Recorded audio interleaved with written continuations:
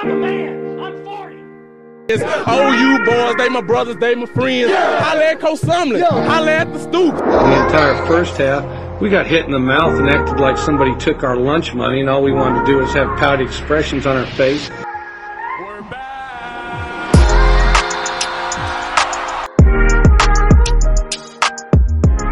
Hello, and welcome to the Around the 12 podcast. My name is Tanner Price, and I'm here with my co-host, Greg Hockert. Greg, how was your Bedlam experience? Oh, Tanner, was fantastic experience. What more do you want me to say? I was accused of emotionally hedging. Which you did. Allegedly, I will not admit guilt. Allegedly accused of emotionally hedging. But you know what? Oklahoma State won, and my plan worked. It worked. You emotionally hedged. I said I'm a man of my word. I said last year I will never pick Oklahoma State to win a Bedlam game again, and I didn't. But they proved me wrong. And Tanner, I was so happy. Just the pure joy that came as a result of that game. I don't think that many people outside of the state of Oklahoma and Oklahoma State fans really understand how much that meant. Like there are rivalries. I'm not pretending that Bedlam is like the best rivalry in college sports, but when you add in that it's an in-state rivalry, you add in that Oklahoma outside of the Thunder have not had professional sports here for the majority of Oklahoma's existence. You add the fact that it's been lopsided in football for 115 years, and that Oklahoma State fans every year, Tanner, have to go through the pain of like losing the game and worse, getting close. Like there's been like probably 5 or 6 games in the last 15 years that could have gone either way that all went OU's way. And this weekend was an example of one of those, could have gone either way, and it finally went our way, and it felt so good. Yep. It was definitely a good time. I do have to say that. I was very excited. And it was a great game. I do have to say that also the series ending on such a good game also made it better. It's kind of like that it's kind of like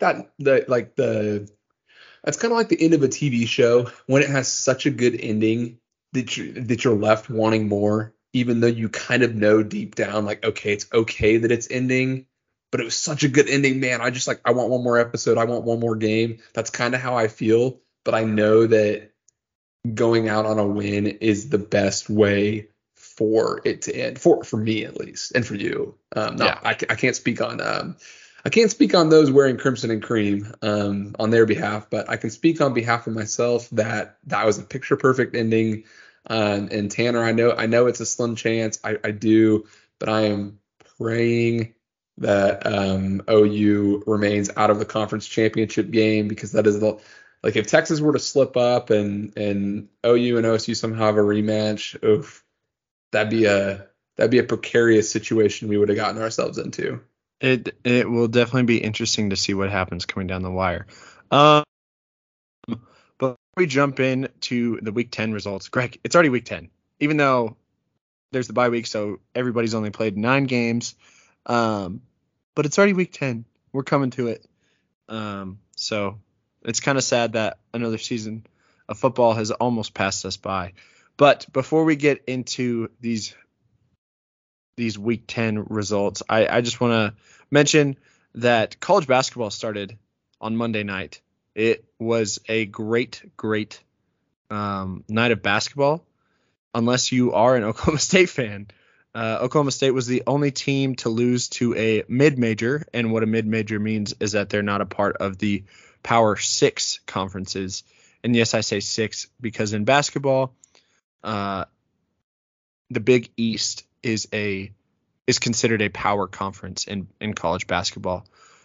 And those typically consist of your Jesuit college basketball schools. So Villanova, Xavier, Georgetown, schools like that, they are also considered a power conference. But Oklahoma State was the only one to lose of all 14 schools to a mid-major. I do have to mention Kansas State did lose, but they lost to number 21 USC only by 13. So a decent game there, but every other Big 12 team won just like they should, except for Oklahoma State. And we will definitely be talking about basketball later on, probably once college football season wraps up and it will be time to start focusing on basketball. But I just wanted to throw that one out there. Also, Greg, I think we need to mention that we forgot to talk about the CFP last week. We mentioned. Well, okay. To be fair, we recorded on Monday, so the CFP rankings had not been unveiled. I think I casually mentioned it.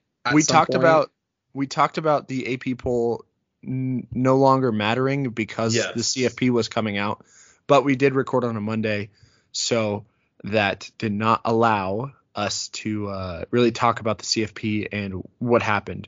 But ultimately, we were left with 5 ranked schools: Texas, Oklahoma, Oklahoma State, Kansas State, and Kansas. So those were the 5 ranked schools going into this weekend.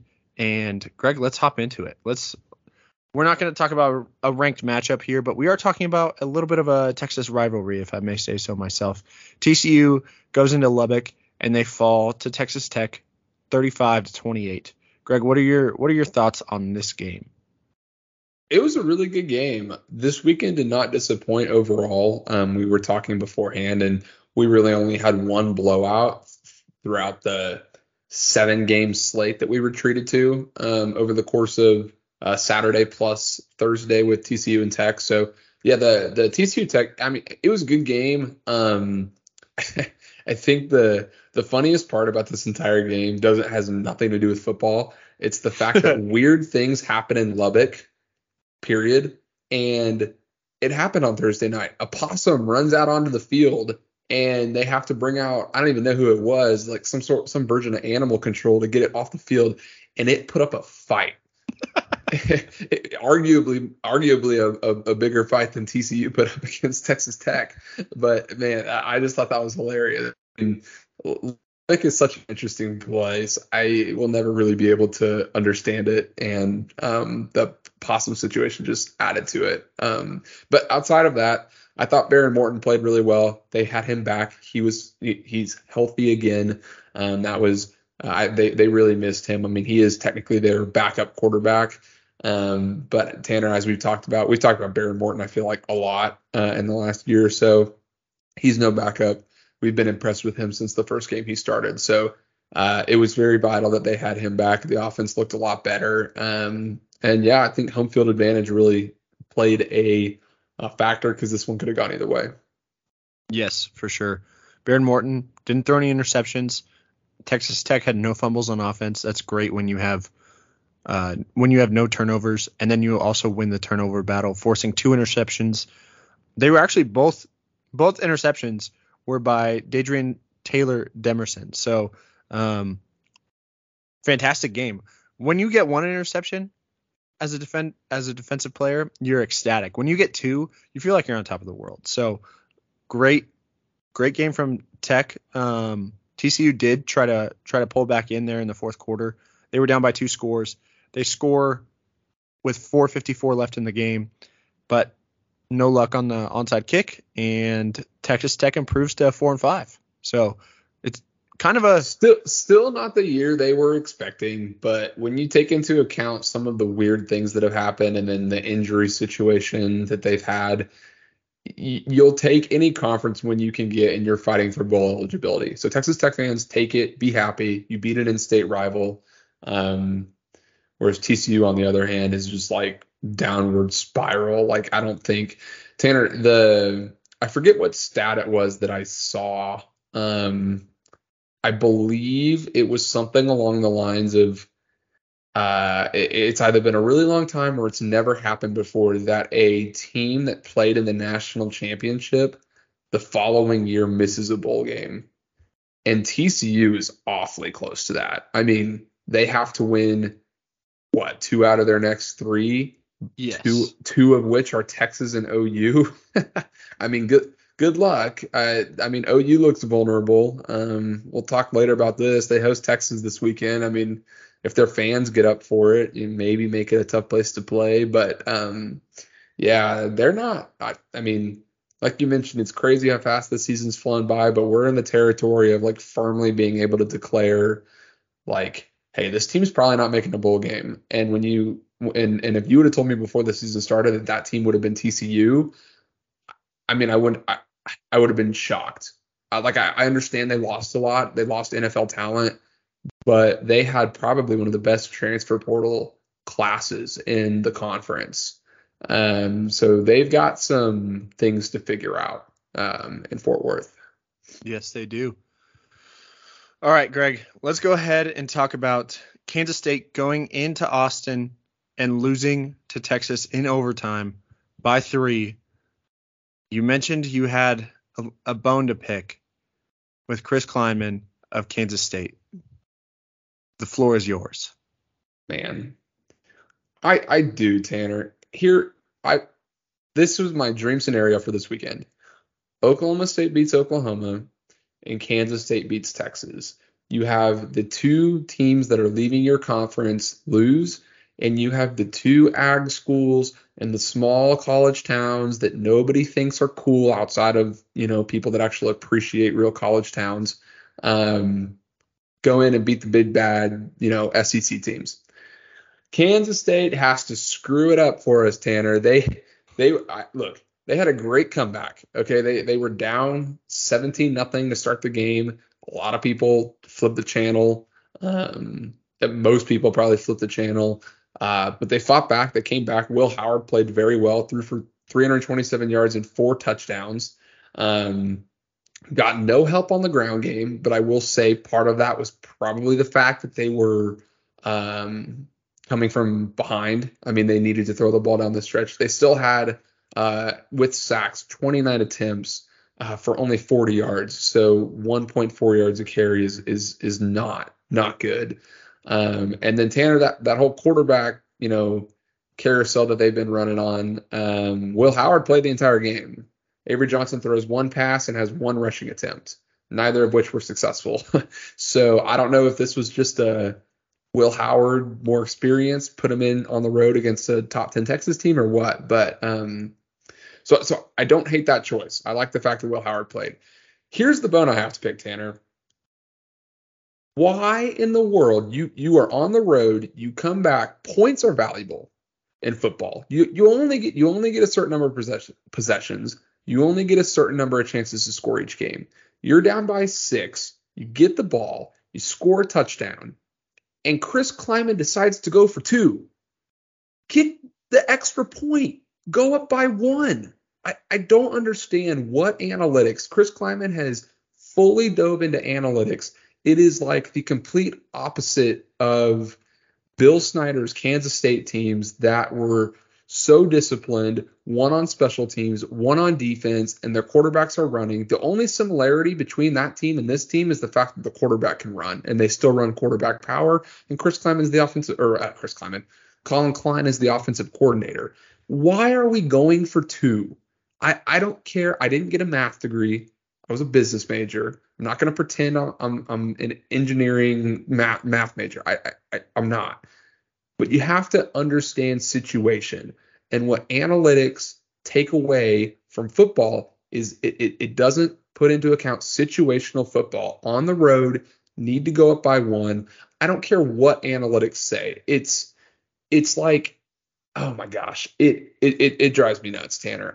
I'm not saying they would have won the game if they kicked that extra point, but they go up by 1. They would have gone up by 1. They instead failed the 2-point conversion, so it's tied. Texas kicked a field goal. Kansas State, they traded 2 more possessions. And then Kansas State went down and kicked a field goal to send it into overtime. Had they kicked the extra point and it played out like it did, which there's no reason it wouldn't have, they win the game by 1 in regulation. Yo, there's no advantage of going for 2 there. There's no advantage. The game is tied. You go for 2, you get it. Okay, great. Texas goes down, kicks a field goal. They're up by 1. What play in football gets you 1 point other than the point after a touchdown? Like that doesn't give you anything. You know what this reminds me of, Tanner? This is like, have you ever been on a road trip and the GPS is telling you to go one direction, and you just know that that's not the right direction to go in, but you're like, you know what? It's technology. It's the GPS. It knows what it's doing. I'm going to listen. And it's wrong.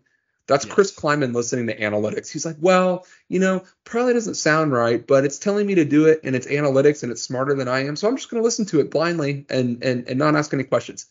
Chris Kleiman has lost his mind, because that's not the first that, like, if this was a one-off scenario, you get a pass. This is not the first time he has gone for 2 in a questionable moment. I was sitting in the stands in Stillwater, frankly, very thankful they were going for 2 in this situation. I don't even remember what the scenario was, but it made no sense for them to go for 2. And I think we had some buddies, I think you guys were texting us that they were the announcers were trying to explain on the broadcast why it made sense. And if you're having to try to explain to your audience why it makes sense to go for 2, it doesn't make sense to go for 2. You kick the extra point. Absolutely. Well, I think we beat that one to death. What do you say, Greg? Yeah, I feel a little bit better. I will say I don't want to take anything away from Texas. They played well enough to win, clearly. They're missing Quinn Ewers. It's no doubt. Malik Murphy is not. He's a freshman. He's a redshirt freshman. He made freshman mistakes, was really my only point. Like, he just made some dumb mistakes that Quinn Ewers has not made up to this point this year.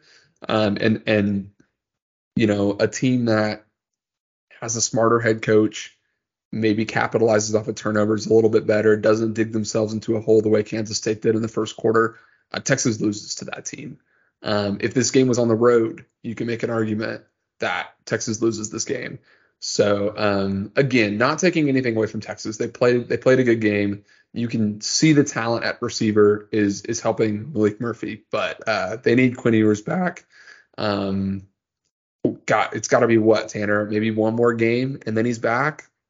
So I was just looking at that. It was diagnosed as a grade 2 AC joint sprain, which is typically a 6 to 8 week recovery.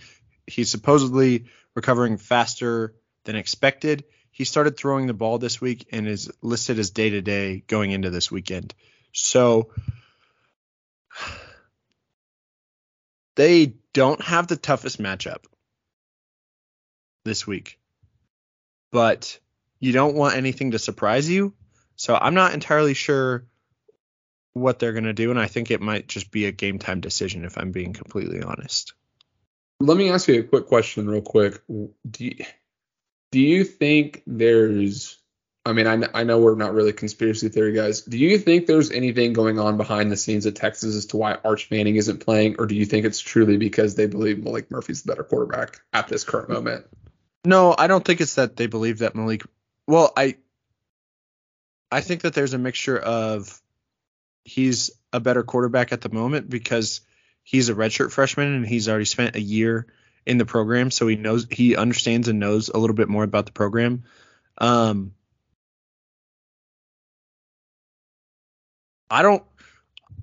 do they have to lose or gain by not playing him?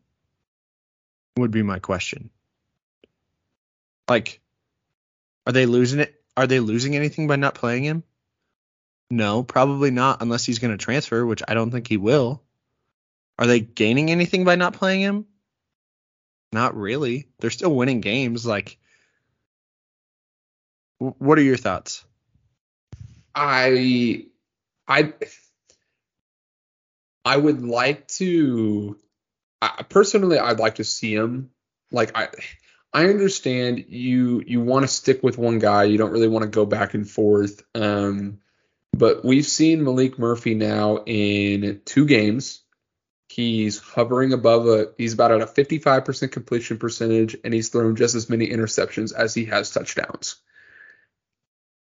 If Arch Manning was truly was he the number 1 rated quarterback, or did he fall to number 2? If he truly was the 5-star number 1 rated quarterback in last year's class, and that grade wasn't juiced a little bit by the last name Manning, you can't convince me he would be any worse than Malik Murphy. But again, we're not in those practices, so we really have no way of knowing. Texas is winning ball games, so until they, I mean they almost blew it, but until they lose one, there's not really much to call into question. Yep. All right. Let's go ahead and talk about Kansas going in to Ames, Iowa, and beating Iowa State 28-21. This was an impressive win for Kansas. Their defense hasn't played very well all year, and they hold Iowa State to 21 points. And really, it was like 18 points. Iowa State kicked a field goal in the last few minutes of the game. I mean, 18 points, that's pretty solid for what Kansas has been allowing throughout this entire season. Yeah, no, and not to mention that their defense also scored a touchdown. They got a pick six. So I thought Jason Bean played pretty well in this game. I thought their offense was explosive at times. Otherwise, it was, there were times it was just stagnant. Again, you have to credit Iowa State's defense. They're, year in and year out, they seem to, even if they're not the best team, have a top 3 or 4 defense in the league. But yeah, Kansas's defense came to play. They got the pick six. They hold Iowa State to 21 points. So they kind of honestly put the team on their back this game. And Tanner, Jack Trice Stadium, Ames, Iowa, night game, tough place to play. Kansas hasn't won there, and I forget what they said, but it's been 20, 25 years since they've won at Iowa State in general. It's also been since 2008 that they finished with a winning record. Well, Tanner, they are now 7-2. They are guaranteed. Doesn't matter what happens the rest of the year, they will be above 500. So if you're a Kansas fan, look, there's a lot of stuff going on behind the scenes with Jalen Daniels. I would assume there's so many rumors, so many things. He could be gone. He could be LSU's next quarterback next year, Oregon's next quarterback when Bo Nix finally leaves after 10 years in college. But look, Jason Bean has been really good. He's a legit starter. That's what it is. He's a legit starter. There's no reason that he couldn't be playing quarterback at most schools in Division I was literally about to say I could read you a handful of schools right now in this conference that would pay money to have Jason Bean as their starting quarterback. Absolutely. He is the epitome of a dual threat quarterback. He has speed. When he gets out in the field, he is fast. He also has a pretty decent arm and makes good decisions as well. He can make bad decisions. He threw 2 interceptions late in the game against Oklahoma State that might have cost them the game. But other than a handful of bad throws, he's made good decisions all year. I just think that they have his dual threat ability. He's got, and I know every single dual threat quarterback is going to be compared to this guy. He's got a little bit of Johnny Manziel in him, where he gets out of the pocket and you're just like, as an opposing fan, you hold your breath and you're like, oh no, because the way he's able to improvise, and his receivers, you can tell, are on the same page as him. They're always running back to the ball the same direction he's scrambling in. There are so many times, Tanner, that he runs and it looks like he's running out of real estate. He's got like 4 more yards and he's going to be pushed out of bounds or sacked or whatever. And he flings the ball practically like across his body, which you're not supposed to do. And one of his receivers has 5 yards of separation from the defensive back. So really, again, I know this hasn't been the way that Kansas fans thought this season would go in terms of the way it's played out. But if you sat them down at the beginning of the year and said, hey, you're going to be 7-2 heading into the final 3-game stretch, you're going to have a better record than Kansas State up to this point. Oh my gosh. I mean, they would have taken that in a heartbeat. Absolutely. All right, Greg, let's go ahead and talk about a nice little newcomer upset, maybe. Houston beats Baylor in overtime, 25-24. This is not expected, if I have to say so. Finally, Tanner, that someone broke my streak. I finally did. Someone finally proved me wrong. I picked Baylor, 50-50 game. Got to go with the legacy Big 12 team, but Houston proved me wrong. So good on them. Tanner, this was an ugly game. This was a really ugly game. I think McLean Stadium was half full, and they tried to do a whiteout at home, and I think they showed more bleachers than they did fans wearing white T-shirts in the stands. Yeah, this was a little bit. This was not a. It's just one of those games. Is not a good look for the conference. And we had this conversation months ago. Months ago. A month ago about Dave Aranda. Is he on the hot seat? Is he not? What has to happen for him to be on the hot seat if he's not? Tanner, I don't know about you, but I'm there. Baylor, like, they went from Big 12 champions, Sugar Bowl champions, winning a New Year's Six Bowl, to 500 last year, to at best they're going to be 500 this year. There's no way they're winning out. They're 3-6, and they're losing to Houston at home, who's not good. Like, Houston's gotten better, but let's make no mistake, Tanner, Houston's not a good football team. Yep. And Baylor loses to them at home in overtime. Yep. I do have to say, Greg, that this is the quintessential good usage of analytics here. You go into overtime, Baylor scores first, then US Houston score a touchdown. The longer that this game progresses, the odds grow in favor of the home team winning. This is just normal knowledge across football. The more that you continue to play in a home team stadium, the more likely they're going to win. So you might as well just bite the bullet right there. Dana Holgorsen and he's Houston, never been afraid to bite the bullet. they go for two in the first overtime. They get it. They win. It's as easy as that. Especially when you and credit to Donovan Smith. It was a great play call, a delayed quarterback draw. It was perfect play call, but makes it a lot easier when you have a dual threat quarterback like that, especially one that's as big as Donovan Smith is. So even let's say he got met at the goal line, there's a better than 50% chance that he's able to overpower a linebacker and just get a little forward. Push and fall forward. Yeah, absolutely. Greg, I do have one question for you. If I told you that Blake Shapen threw for 263 yards, 2 touchdowns, and 1 pick, what would you say? I'd say that's a Blake Shapen C+ B- game. I would have. That's what he seemingly always does. I would have said that was that was his average throughout the games the entire season. just normal. That's it. Yeah, Blake Shapen's always good for 250, a touchdown or 2, and 1 turnover every week without fail. Yep. Tanner, Blake Shapen's not a bad quarterback. They need to do some major overhauls this offseason. We're not there yet. I know we've got a month left of the season, but they from staffing down, they need to do some major overhauls. I couldn't agree more. They're definitely going to be using the transfer portal this offseason. All right, Greg, let's talk about UCF going into Cincinnati and pulling out another close game. They win 28-26 in Cincinnati. Cincinnati is now 2-7 on the year. They have not won a single conference game. Tough look for them.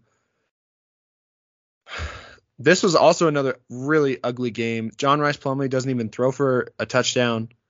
Emory Jones throws for a touchdown and an interception. Just kind of a gross game. Yeah, this was another one that we don't need to spend much time on this one. But UCF did exactly what they want to do. They ran the ball. They ran for 228 yards, nearly 6 yards a carry, and 4 touchdowns. So that allowed them to control the clock, control the tempo. And seemingly that's what UCF wants to do. So they were able to control it. Cincinnati still played well enough to win. They had a chance at the end they were going for 2 to tie the game, which would have probably sent it into overtime. And they weren't able to get it. It was kind of a last second bobble catch, and really a low UCF defended it well. They did not, no one flat out dropped it or anything. So UCF picked up a good win. I said last week I think they're the better team, even though they were on the road. I probably take home field advantage way more into account than I should. I'm a huge home field advantage guy. But I did pick UCF because I thought they were the better team, and I think this game played out pretty much how I thought it might.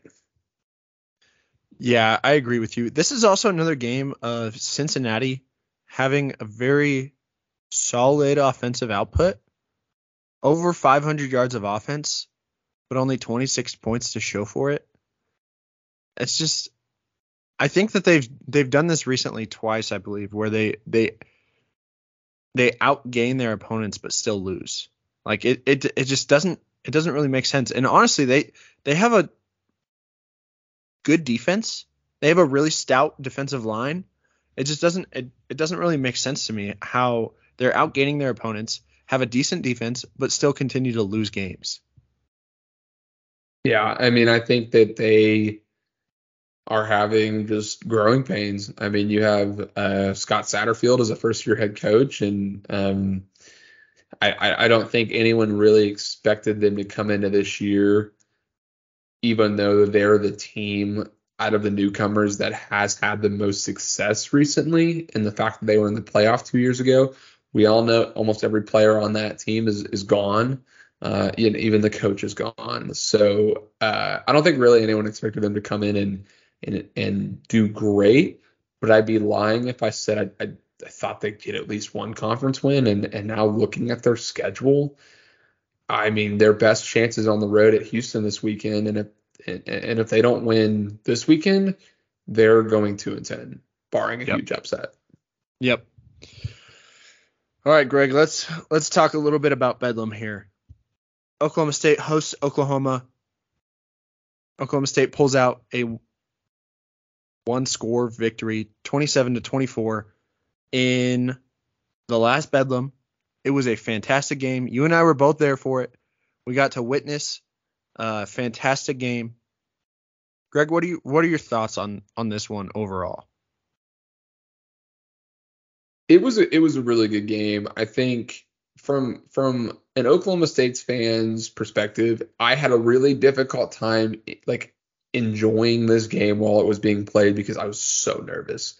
I was just holding my breath, waiting for us to do something to screw it up, to do something we normally do in Bedlam. And Tanner, OU was the team to do that. They had 2 poor snaps, one in the first half, which I don't know if it was supposed to be a direct snap to the running back, but the running back catches the snap and tries to give it to Dillon Gabriel. Meanwhile, 2 linebackers are closing in and they tackle them while they're exchanging the ball. So it's a fumble and OSU recovers. And then probably the biggest one being in the fourth quarter, OSU takes the lead after some controversial calls. We can touch on that in a second. OSU takes the lead on an Ollie Gordon touchdown run. And OU gets the ball back down 3, still 6, 7, 8 minutes left in the fourth quarter. And first play, Tanner, I mean, again, credit to the OSU fans. Boone Pickett Stadium was nuts. It was so loud in there. It was probably the best I've ever seen it. Center can't hear Dillon Gabriel, miscommunication, snaps it before Gabriel's expecting it, goes off his shin, OSU recovers. Now, of course, they kicked the field goal. OU had a couple more chances to win it down the stretch. But yeah, it was an amazing game. I think OSU was definitely the better team. I'm very confident in saying that. They played better. They played cleaner football. It could have been way worse for OU. They had 2 fumbles that they recovered.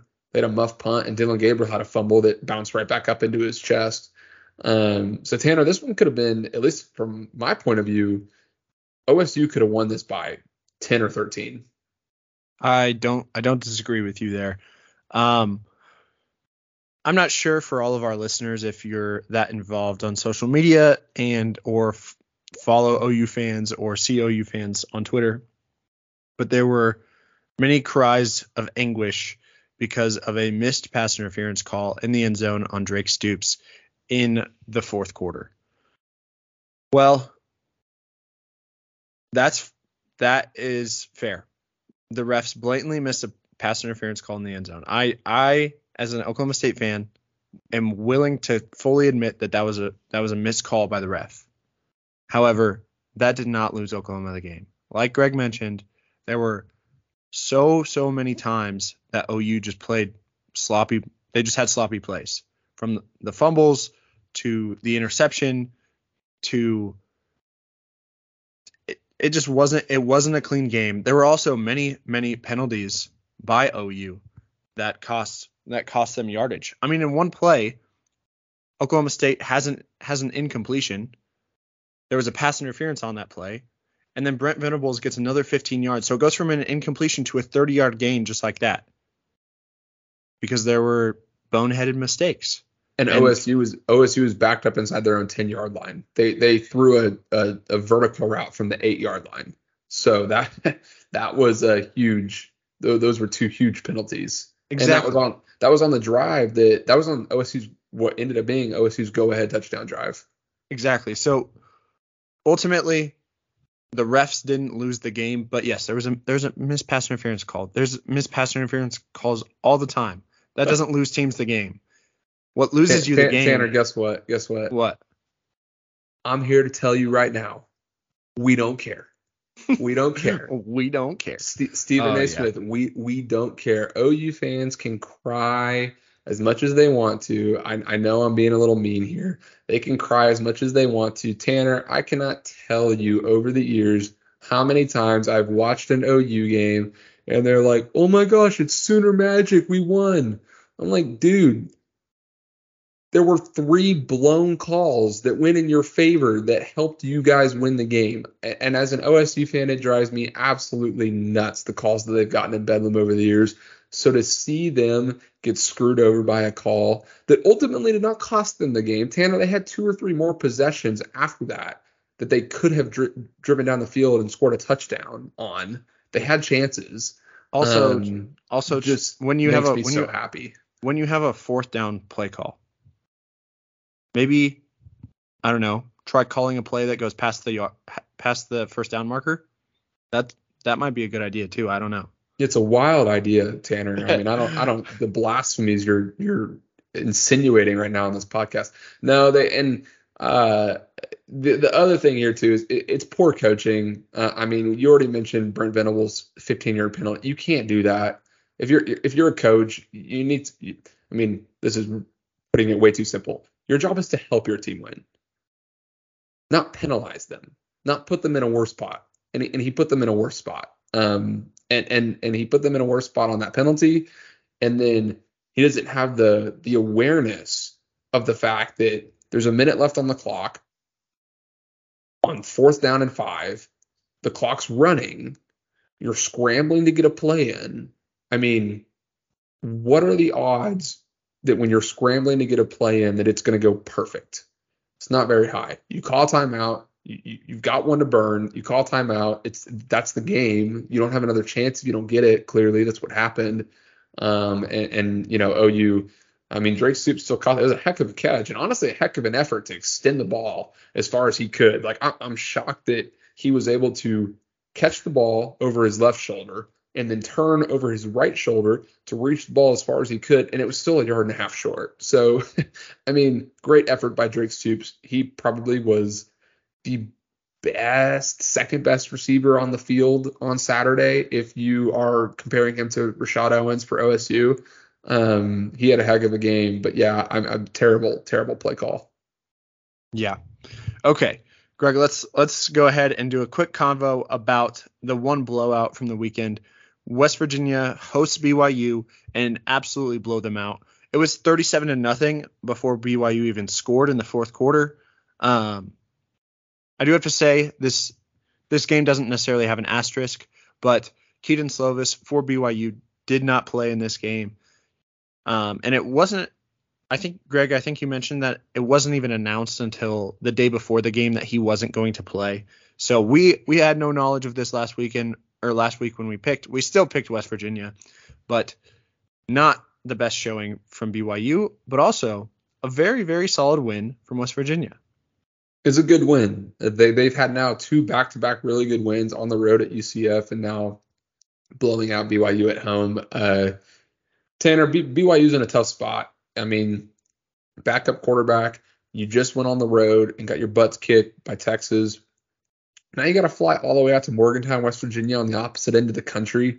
I mean, I know I take home field advantage way too much into account, but when you're talking about, you know, young college students having to put that stress, like, and this is something about this new conference that we haven't really spent a lot of time talking. We haven't had a lot of instances of this yet, but I mean, BYU going from Utah to Texas, back to Utah, and then from Utah to West Virginia to play in back-to-back weeks, that's tough.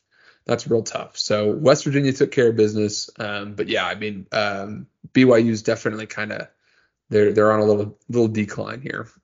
And that is actually going to play into one of my picks for this next weekend. Well, Tanner, let me recap our locks. So yes, thank you. So we both for back-to-back weeks, we both got it right. I had Kansas State plus 4.5. They did lose, but Tanner, they only lost by 3. So shout out to Kansas State for not blowing my lock. And then you had Kansas minus 2.5, and they easily covered that, winning by a touchdown. So good for you, good for me. You are now 5-6 on the year, so really a good turnaround for you. After, I mean, your record was looking. We were really on that fade Tanner train there for a couple of weeks, but you've turned it around, and then I'm up to 8-3, which I'm not gonna sugarcoat it. I feel great about. I'm pretty proud of 8-3. Good stuff. Okay. Also, before we get into making our picks for week 11, we should mention the new CFP rankings as they came out tonight. We're recording this on November 7th. This is a Tuesday. So we have Texas at 7. We have Oklahoma State at 15, Kansas at 16, Oklahoma at 17, and Kansas State at 25. I honestly think that these are pretty solid. I don't think that they really missed. I'm a little surprised that Kansas State is still ranked, but I understand why they're still ranked ultimately, because it was an overtime loss at the number 7 team in the country. So I get it, but being 6-3 is surprising. There's only one other 6-3 team ranked in the CFP, and that is future Big 12 member Arizona. So I just wanted to shout that out. Let me clarify. I don't think we're surprised because we don't think they should be ranked, but because a Big 12 team not named OU in Texas that is 6-3 usually gets overlooked majorly. Exactly. So I do think Kansas State is a top 25 team. Exactly, Greg. Okay, Greg, who do you want to put on upset alert this week? Tanner, I feel like this is almost cheating. 3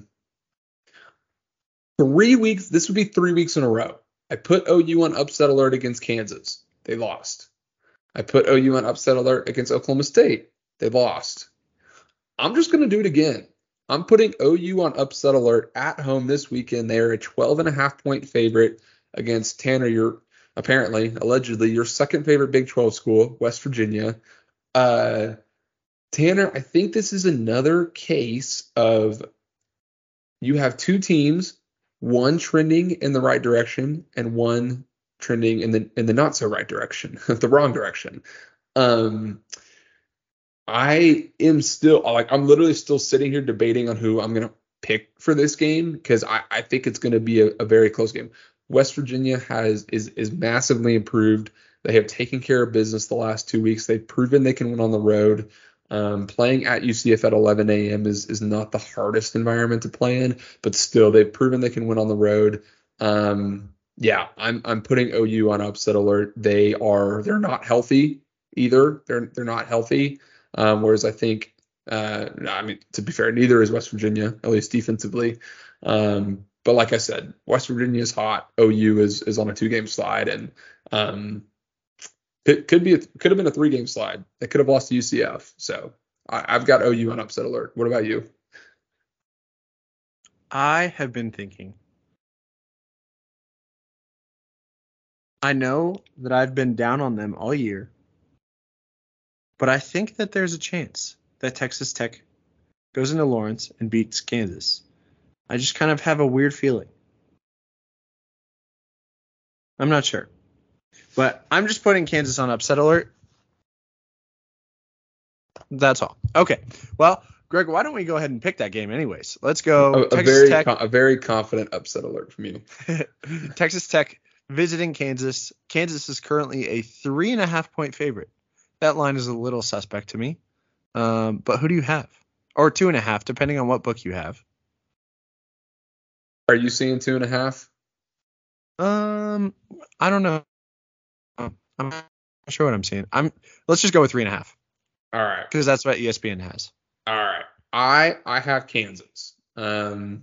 It's interesting you say that. I think we're kind of we switched places here. I know you've been really down on Texas Tech this whole year. I've been trying to maintain my confidence in them, which I ended up just losing altogether 2 weeks ago.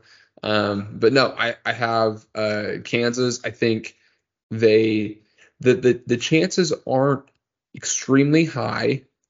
I understand that. I mean, OSU would have to lose 2 out of the next 3, or Texas would have to lose 2 out of the next 3. But there is a mathematical chance still that Kansas can make the Big 12 championship game. And look, even for a program that has probably a 2% chance of making that game, you're talking about a very prideful program, and the fact that they like each win, they're making history. If they win 8, it's the first time they've won 8 since 2008. If they win 9, first time they've won 9. If they can get to 10 wins, first 10-win season. I mean, this is a really big deal. I don't know if they will pack the booth this weekend, Tanner, but regardless, I will take Kansas. Okay. I am also going with Kansas on this one. I know I said that I would put them on upset alert, but I'm going Kansas on this one. I do think it'll be interesting to see what Texas Tech does with having Baron Morton back for their second week, and that's kind of why my suspicion is that this line is a little bit closer than we would expect it to be. But I'm going with Kansas on this one as well. All right, Greg. So yeah, that Texas Tech Kansas game is the only game in the morning slate. The afternoon slate, we have Baylor visiting Kansas State. Kansas State is currently a 20.5-point favorite. Wow. I mean, if I don't go with Kansas State on this one, I'm crazy, right? I'm going with Kansas State. Yeah, me too. I mean, we really don't need. I'll just be interested to see if they cover or not, frankly. I'll be interested to see if they cover. If they cover, I think that there's a chance that we hear some news out of Waco next week. I'll leave it at that. Okay. Ooh. Second game of the afternoon slate, we have Oklahoma State visiting UCF. Oklahoma State's currently a 2.5-point favorite. This game actually opened when the spreads opened up. Oklahoma State was only a 1-point favorite, which really surprised me. Tanner, you know what they're taking into account?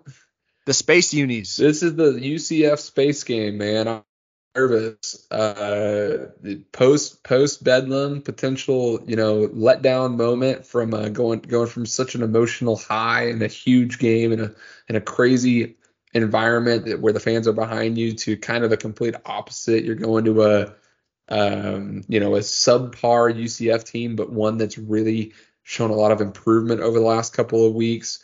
In their infamous space game, this will be the first Big 12 conference space game. I don't really know what to expect. I will be honest. I am thankful that they did not give UCF the night slot for their space game. I will take a 2:30 kick all day. Would have preferred an 11 a.m. frankly, but I'll take a 2:30 kick because I think even at 4 and 5, the space game feels like one of those where the students will show up anyway. So, it makes me nervous, but I'm taking the better team, Tanner. I'm taking Oklahoma State. Okay, Greg, I'm just going to say this, that Oklahoma State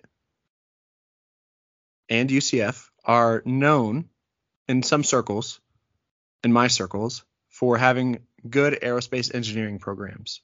But Oklahoma State has the superior aerospace engineering program, and that is the sole reason, I don't care who's a better team, that is the sole reason I'm taking Oklahoma State to win this game in Orlando, Florida.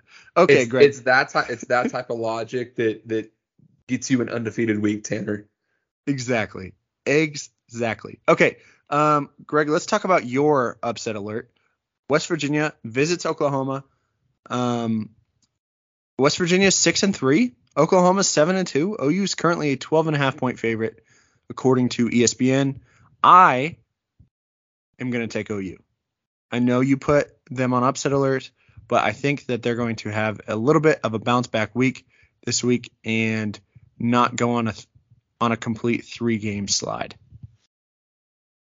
Tanner, I don't have the exact data for you, but I can speak in confidence that my upset alert has a sub 500. No, sorry, not sub 500, above 500 winning percentage.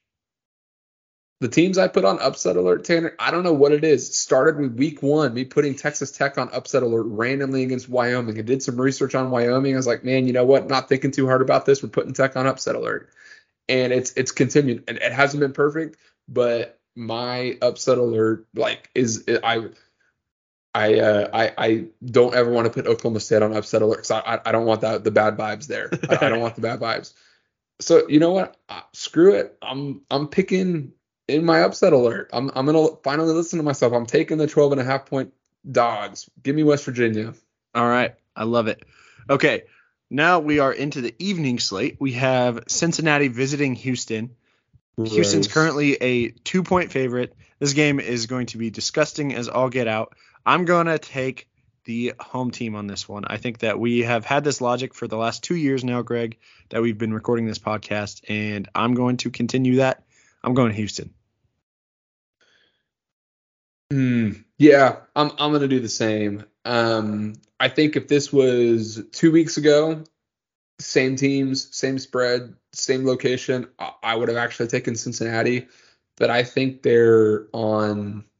I think just with each loss, I think the confidence lowers, the morale lowers. Whereas Houston didn't start off great, but then randomly they take Texas down to the wire. I mean, they got their butts kicked by Kansas State the next week, but they take Texas down to the wire, lose to Kansas State, and then they come back. They upset Baylor on the road. I think that team is trending, I don't want to say upward, but they're at least still fighting. Whereas with Cincinnati, I just am unsure as to what the morale looks like on that sideline. So I'll take Houston in what I expect to be, frankly, a dead environment. I'm almost, this is one of those things where I look at the teams, I look at the record, it's a tough look for the Big 12, man. This is not what you think of when you think of a Big 12 conference game. But it is also the newcomers, and we kind of expected this, so I also understand it. All right, Greg, let's talk about this Texas TCU game. So number 7 Texas goes into Fort Worth, takes on TCU.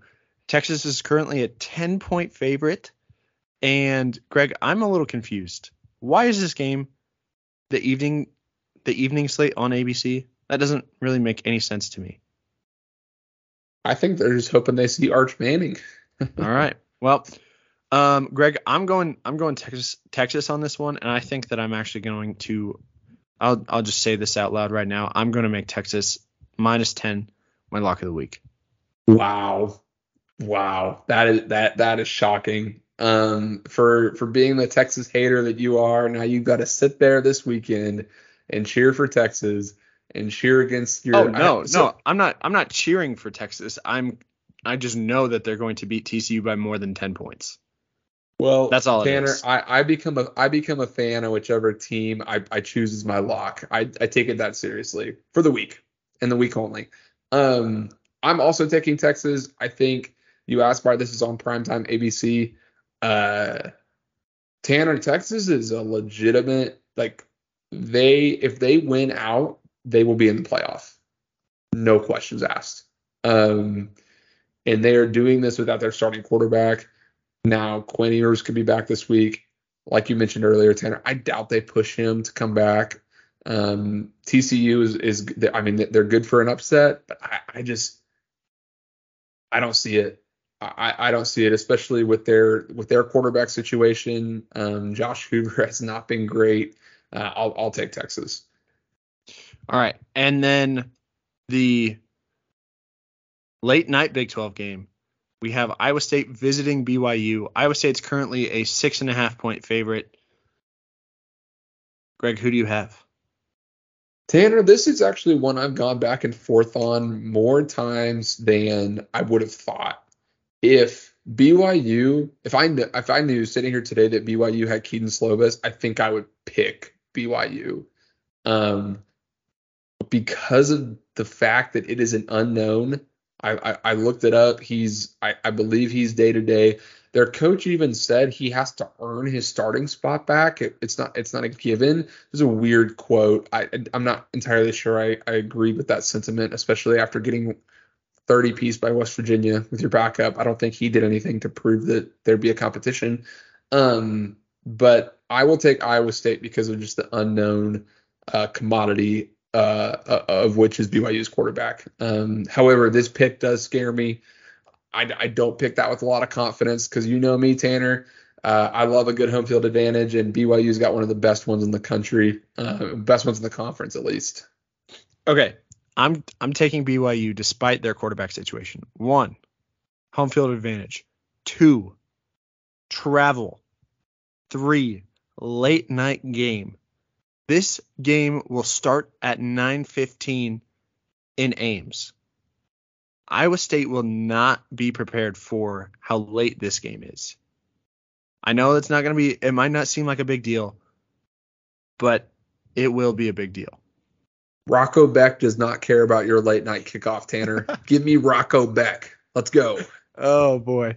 All right. Well, Greg, do you have anything else to say to the listeners? Sorry, everybody. We went a little long. I gotta lock in my lock of the week. Yes. I already talked about it. Don't need to elaborate. I will take Kansas -3.5 at home against Texas Tech. I know I'm high on Behren Morton, and I know I was high on Texas Tech at the beginning of the year, but this feels too low to me. It feels too low. Jason Bean's been playing too well for me to pick against them. So I'll take Kansas -3.5. Tanner, I'm seeing a trend. I feel like I've only picked like 3 teams on my lock this entire year. Yep, pretty much. OSU, Kansas, Kansas State. But you know what? For the most part, they haven't done me wrong. And when I veered outside of my little circle of Midwestern teams, West Virginia, they screwed me over. So I'm sticking with what's worked this year in Kansas. They lost me one. I picked against them once, and they lost it for me. I picked BYU to cover, I think, like a 10-point spread or a 9.5-point spread, and Kansas beat them by 10 or something like that. So look, Kansas has been good at covering the spread this year. I'm sticking with them. Okay. All right. Everybody, thank you for sticking with us. We just had a lot to talk about this week between Kansas State and Texas and Bedlam and some of the poor performances by traditionally decent programs. So we thank you for sticking with us. I am so excited for the coming weeks of college football and also the start of college basketball season. It's a great time. It's an absolute great time. And we're entering November. We're almost to Thanksgiving. It's just a fantastic time to be alive and to be a sports fan. All right, everybody. We thank you. We love you. Goodbye.